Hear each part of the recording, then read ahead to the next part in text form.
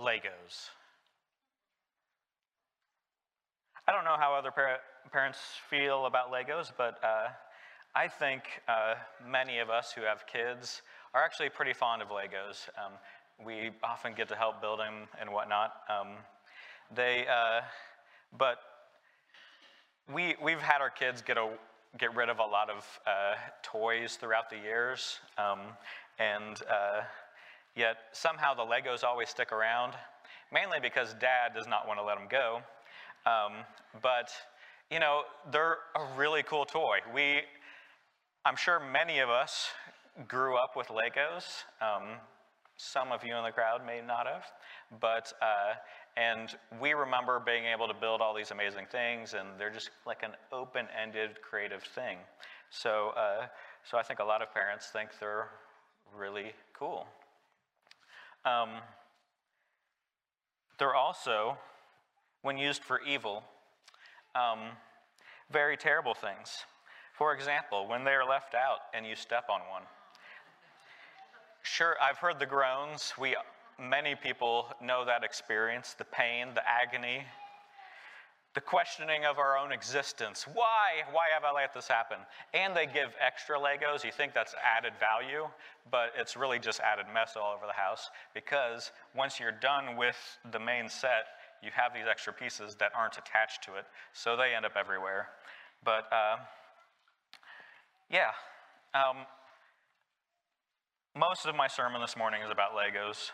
But it starts with a little Lego man that was supposed to be part of my illustration that got played with this morning and moved off of my material, and I forgot about it. I'm sure somehow this will relate, but I've been asked this question a few times this year, which is, why did God put the tree of the knowledge of good and evil in the garden? That one tree that Vera read, that the story of the tree of the knowledge of good and evil, you weren't supposed to eat of that tree. Why did God put that in the garden? Now, I share with my youth kids this story, or this concept or parable, and that is, let's assume you have a bunch of Legos, and you've got your Lego people, and you've put these things together, and but these are alive kind of only in your imagination. You can manipulate them, put them in scenes, you can make them do all kinds of little things and build a story around them. But there's something different than a creation with free choice. Now, imagine if you could instead have this little guy, this little Lego person, and he was able to walk and talk and do everything on his own. How would you establish that this thing can have any ability to love or care about you all at all? I mean, when we create our Lego stories, I could tell little Lego man that, well, he loves his creator. But is that really love? This robot act of simply repeating what the creator has to offer?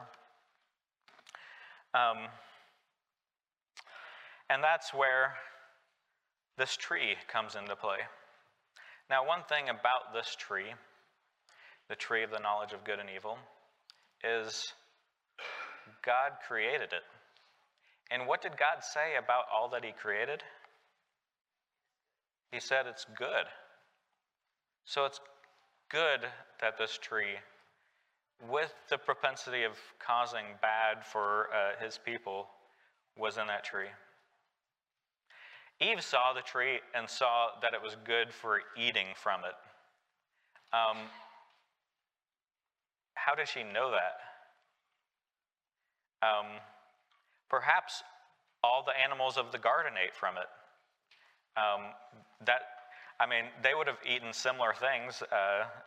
I think the animals were supposed to eat from the plants, and the people were supposed to eat the seeds and the fruit of the tree. Maybe there's distinction there, but they were eating the same kinds of foods while in the garden, and these animals were likely eating from this fruit. They weren't commanded not to eat from it, and they were thriving, whatever the case is. But just like the Legos, whereas for good or for evil, all things can be used in that purpose. Anything done outside of God's will isn't good. There are many good things that could be twisted for bad. Sometimes we allow food to do that. Sex is a good thing in the right context. Anything we might possess, we could use that for good, or it could harm.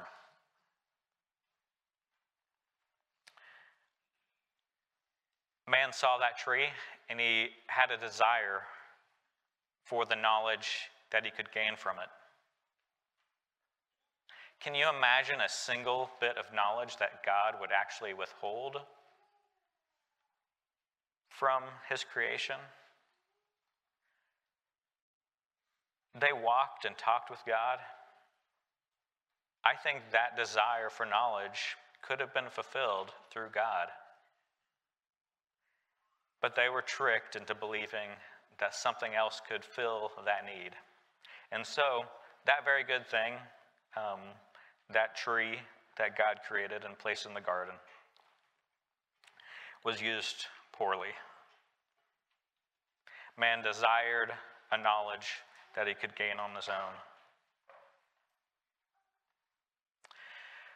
But that tree also represented the ability for man to be able to choose to love God. Without that tree there, and without that choice to be able to leave and disobey God, where is man but a robot that simply does whatever God created him to do?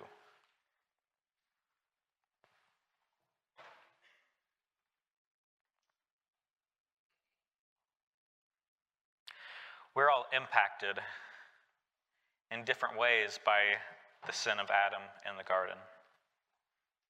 For one man, it was his zealous devotion to the law, his love of the traditions of his forefathers. How can you hold that against someone? But that blinded him to the Lord.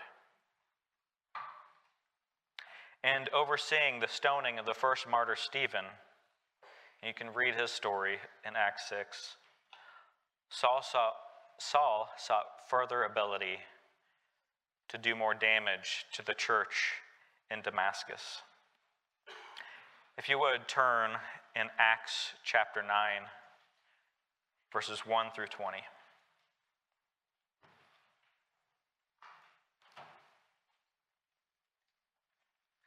Acts chapter 9, 1 through 20. Meanwhile, Saul was breathing out murderous threats against the Lord's disciples. He went to the high priest and asked for letters to the synagogues in Damascus, so that if he found anyone who belonged to the way, whether men or women, he might take them as prisoners to Jerusalem. As he neared Damascus on his journey, suddenly a light from heaven flashed around him. He fell to the ground and heard a voice say to him, "Saul, Saul, why do you persecute me?" "Who are you, Lord?" Saul asked. "I am Jesus, whom you are persecuting," he replied. The men traveling with Saul stood there speechless. They heard the sound, but did not see anyone. Saul got up from the ground, but when he opened his eyes, he could see nothing. So they led him by hand to Damascus. For 3 days he was blind and did not eat or drink anything. In Damascus there was a disciple named Ananias. The Lord called to him in a vision, "Ananias." "Yes, Lord," he answered. The Lord told him, "Go to the house of Judas on Straight Street and ask for a man from Tarsus named Saul, for he is praying. In a vision, he has seen a man named Ananias come and place his hands on him and restore his sight." "Lord," Ananias answered, "I've heard many reports about this man and all the harm he has done to your holy people in Jerusalem. And he has come here with authority from the chief priest to arrest all who call on your name." But the Lord answered Ananias, "Go.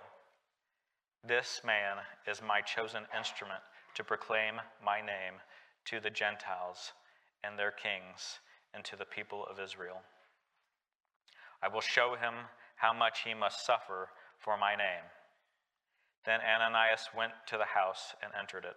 Placing his hands on Saul, he said, "Brother Saul, the Lord Jesus, who appeared to you on the road as you were coming here, has sent me so that you may see again and be filled with the Holy Spirit." Immediately something like scales fell from Saul's eyes, and he could see again. He got up and was baptized, and after taking some food, he regained his strength. Saul spent several days with the disciples in Damascus. At once he began to preach in the synagogues that Jesus is the Son of God.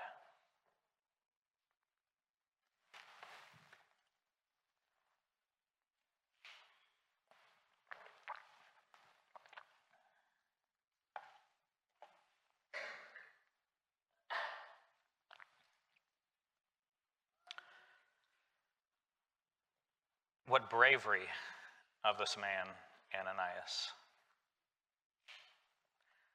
I don't know what the heading of your Bible, I mean, this doesn't make it biblical, but the heading in my Bible uses Saul terrorizes the followers of Jesus. Saul was perhaps the first anti-Christian terrorist.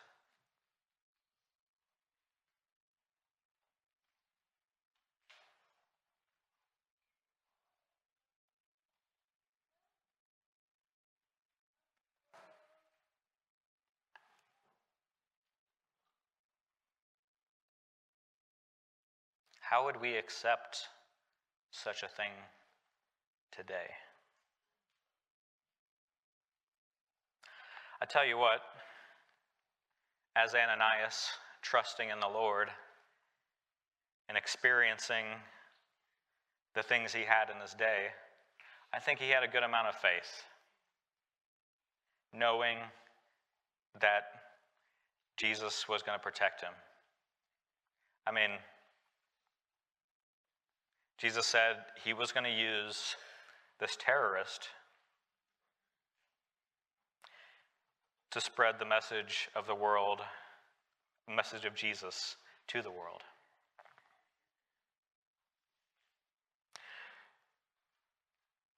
Ananias is not the first person that Jesus is called to do these things for. But he did it for us even before he would ask it of us. In Romans 5, verses 6 through 10 actually,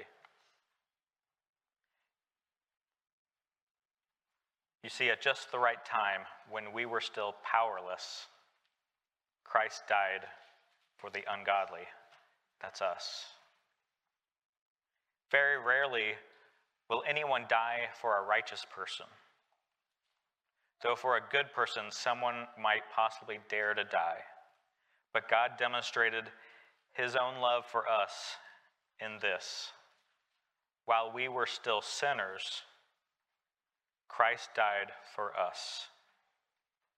Since we now have been justified by his blood, how much more shall we be saved from God's wrath through him? For if while we were God's enemies, we were reconciled to him through the death of his Son, how much more, having been reconciled, shall we be saved through his life? We were enemies of God. Just like Saul had his issues that, while seemingly good, a love for the law, a love for the traditions of Israel, I don't even think that the sins I deal with are as holy and just as those of Saul's. I wish I could say they were honorable, even though misguided. We have lived as enemies of God in the past, every one of us. And God, while we were still enemies, died on the cross for our sins. Luke 6:27 says, "Woe to you when everyone speaks well of you, for that is how their ancestors treated the false prophets.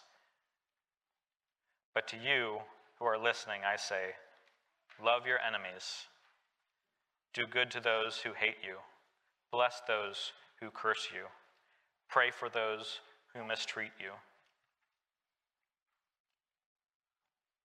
God asked Ananias to do nothing that Jesus didn't do himself. If we are to be one with Christ, we should do the same. This isn't some trick to get people to like us.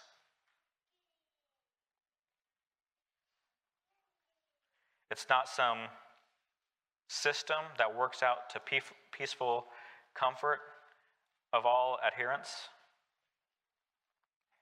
I share with you a system called faithful obedience.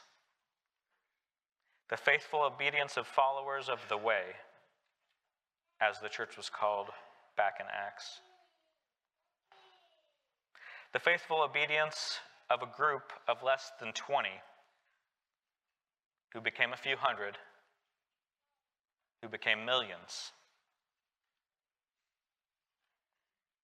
Jesus asks you to love your enemies, not to pick a fight. This is no persecution complex. This is a simple, straightforward love, the same way Christ loved us, that while we were still sinners, he died for us. That is what is at risk.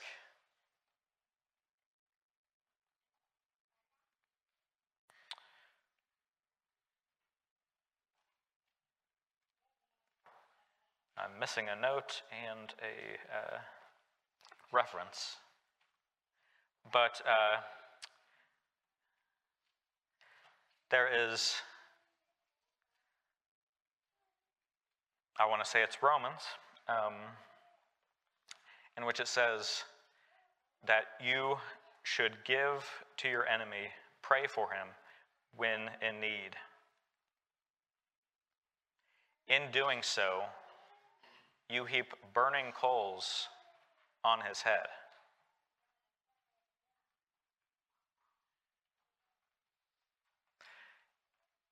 That doesn't sound like the making of a friend. It can be.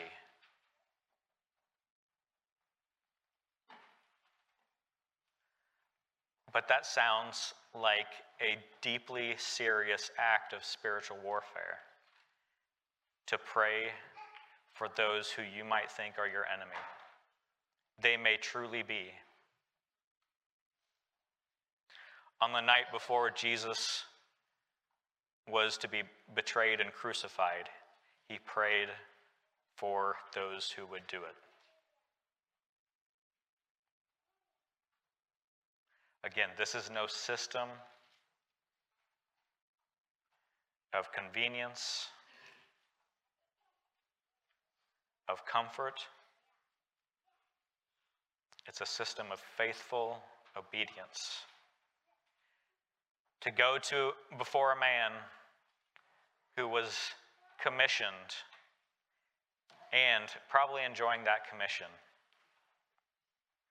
to seek out, destroy, to kill the followers of Jesus.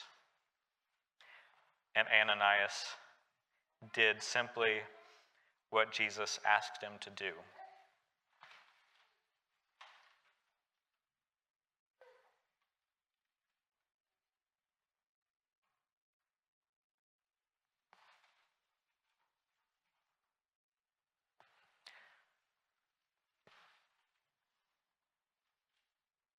Do you distrust the motives of those different from you? Christ says, love and come what may. You can do no wrong by loving.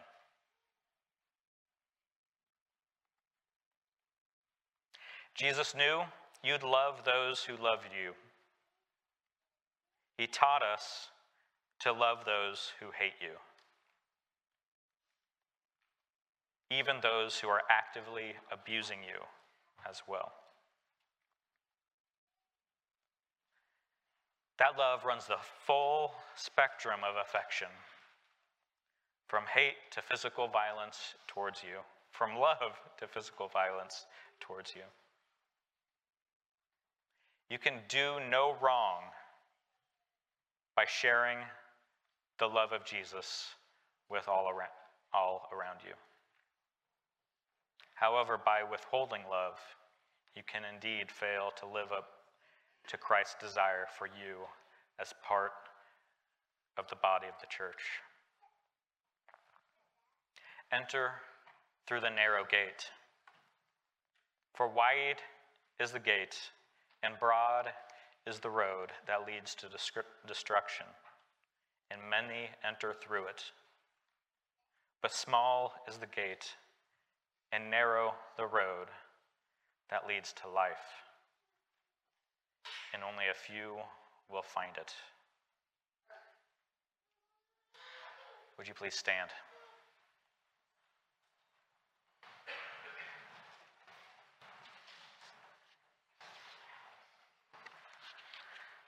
Please bow with me.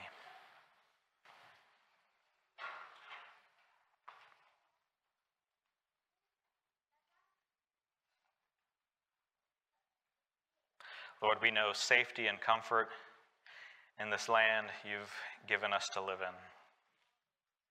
And we do not take that for granted. We thank you and honor you for it. We know few trials relative to a lot of the church throughout the world today. It is not good or bad, it just is.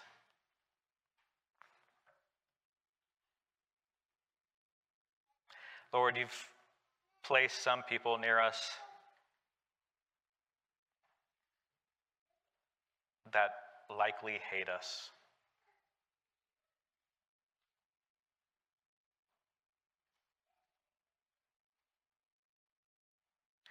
We pray a special blessing over them, that they might find abundance in their life, fulfillment and happiness and peace.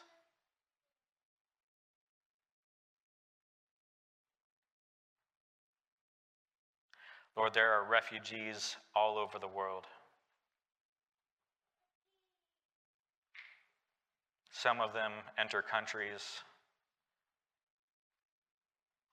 that may have animosity towards those people fleeing for their lives.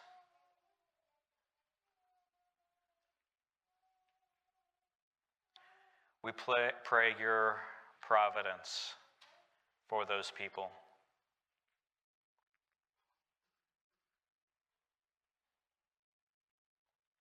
Whether in the Czech Republic,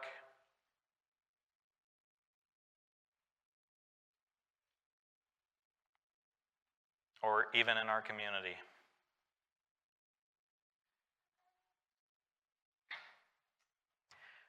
We ask that you can reconnect these people to their families.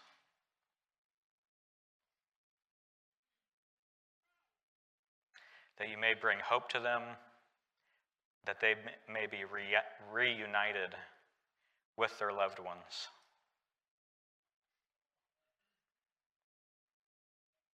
We pray that your church is there and responsive.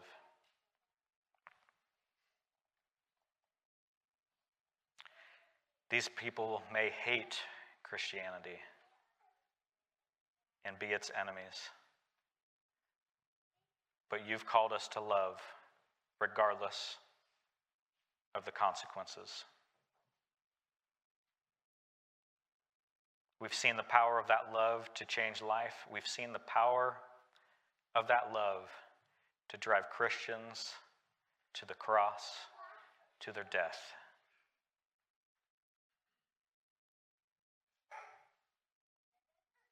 May we seek to love regardless. May you prosper our enemies. For our sake, Lord, that they might find you and know that you are the source of all provision, all love, all life. But let us not count our bodies as something worth concerning over, and only their immortal souls. Make us strong enough to live up to this task.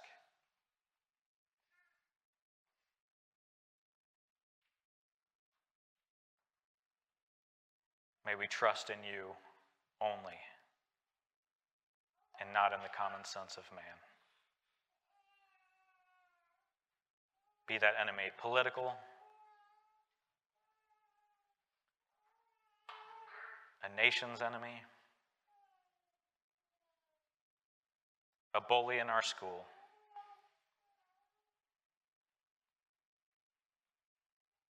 you've asked us to lift them before you, and we've done that now.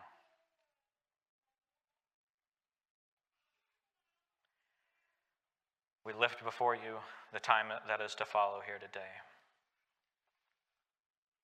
May it bring glory and honor to you.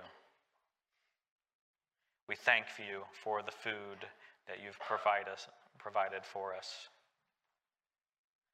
We pray that you might guide our time together, that we might grow in love towards one another, sharing each other's burdens, and walking with one another. May you continue to bless this congregation until the end of the days. We pray all this in the name of your Son, Christ Jesus. Amen. You may depart in peace.